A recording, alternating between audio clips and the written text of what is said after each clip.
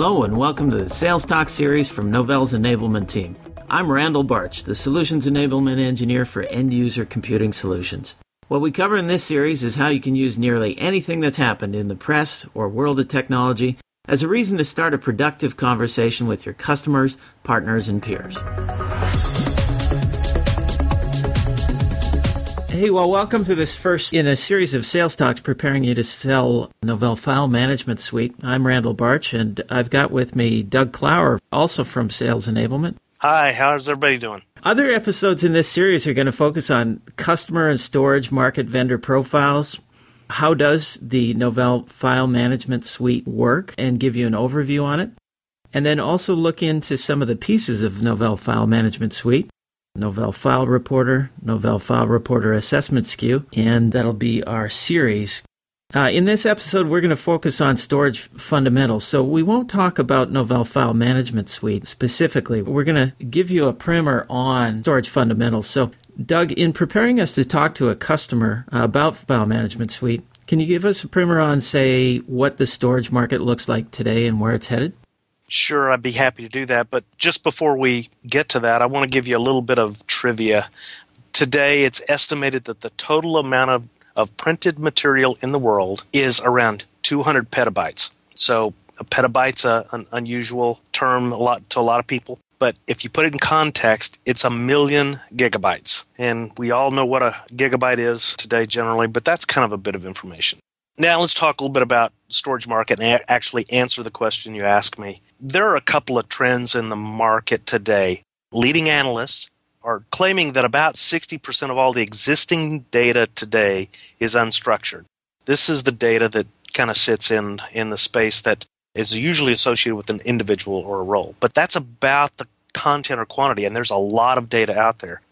There's expectation that it's going to grow nearly 1.8 zettabytes, which actually, I mentioned the whole issue about petabytes. Zettabytes the next level up. So it's 1,800 exabytes, etc. It's going to grow exponentially over the next several years. And the plan is, or the thought is, that by 2011 it's going to grow.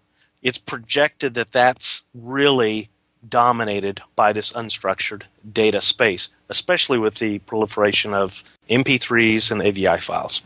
Okay, so there's great growth going to happen, and it's happening today in storage, and particularly unstructured data. Who are the main players in storage, and where do they fit in storage, both in the hardware and the software that assists storage management? Well, and you hit on a couple of key points there. There's a segmentation in the market around hardware and software. Mostly you'll think about the hardware vendors being the EMCs of the world, HPs, IBMs. There are some other players, Iotech, NetApp. Those are hardware vendors that provide a level of resource management or storage management in their space. Then there's a whole series of software specialists, people who provide specialized software around the space specifically for managing this. They don't own the hardware side of it, but they try to provide this resource management at the software level. People like Symantec, Quest Software's here, Brocade, Computer Associates, Digital Reef. These are some of those players, and there's a number of them out there, but each one of them has a little bit of a different spin and a different take on how they manage. Tell us how the industry approaches storage management. In general, and this started back in the 80s with IBM and some architecture that was actually built early on, or some thoughts or approaches, with something that's known as information lifecycle management. You'll hear it referred to as ILM. It's very much a business approach to things, and it looks at how data is created, where is it stored, how is it used, how is it maintained, and fundamentally how it's retired. Now, there's another more illustrative sort of component or approach to that, and that's data lifecycle management, which is not so much as interested in all information, but tends to focus more on the digital side of the things. And that's an important component that has to be considered. Now, both of those are either a business or a technical implementation of the same approach. But fundamentally, they all try to approach this from the SRM space, or what we call storage resource management. Talked about storage management, talked about resource management. Fundamentally, we get down to SRM. Describe to us the basic architecture of storage management, or the basic architecture of storage resource management. Okay, when we think about storage resource management, we have to kind of approach it from a couple of different things. We talked about ILM, DLM, and SRM, or storage resource management. There's two factors of this, and there's more to it, but I'm going to simply put it this way.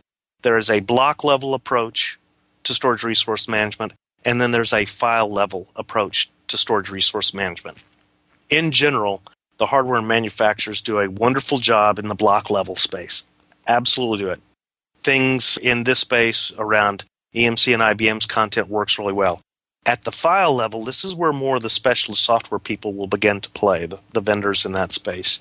And to a degree, they're doing a fair job, but not really doing a very good job. This file space is really tied to files and unstructured data that's associated, as I mentioned earlier, to individuals or roles or groups in an organization. And the key here is, how do I manage that? And one of the things that these SRM, the specialist vendors and the hardware vendors, this break, don't necessarily take into account is identity as a key element of that. And what better than Novell to be able to talk about identity and unstructured file system space because of our deep experience in that file space, and now be able to apply some of those structured SRM components to that. Tell us, in a customer situation, who cares about storage and why do they care about storage? Well, the short answer is there's a whole lot of people that do care about it, but there are three key roles that we're going to focus in on, and as we go deeper into following sales talks and webcasts, we'll talk more about them, but there are three roles. First is system administrators. Second would be what we would call a storage manager, could be called a storage architect. And a third one might be the operations manager. Of course, this could be the director of IT and IT manager, or could even be consolidated up to the CIO level. Each one of them has some specific key things they're worried about. In most cases, you'll find the system administrators worry about files, file systems, and how to provision and how to provide that service to the end user side of that. They'll usually have to work with a storage architect if they're a larger organization, something above maybe 1,000 users or something like that, and it depends. But the idea is they'll have to work with them to acquire space on the network. If they're in a smaller organization, 250, 500 users, they're likely responsible for the entire thing. So they're a great entry point or primary resource. Now, the storage architects, on the other hand, are very interested in the efficiency of the storage platform. How well is it being used, how it can track it, and a number of things.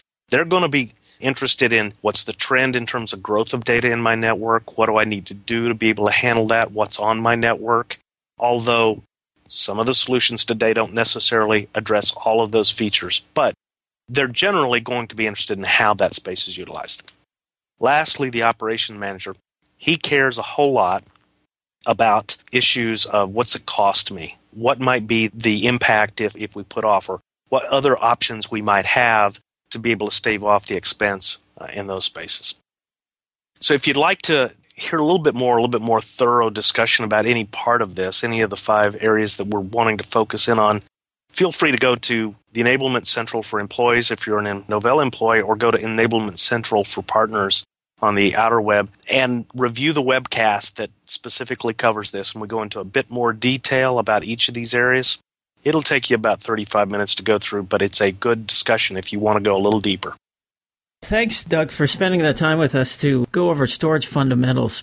This is all in preparing you, the listener, to be able to sell Novell File Management Suite.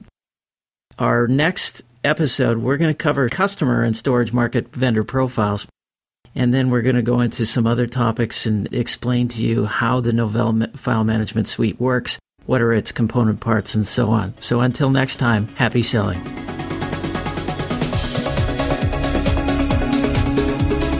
Novell Sales Talk is brought to you by Novell Inc. You can send us feedback at salestalk@novell.com. Thanks for listening. See you next time.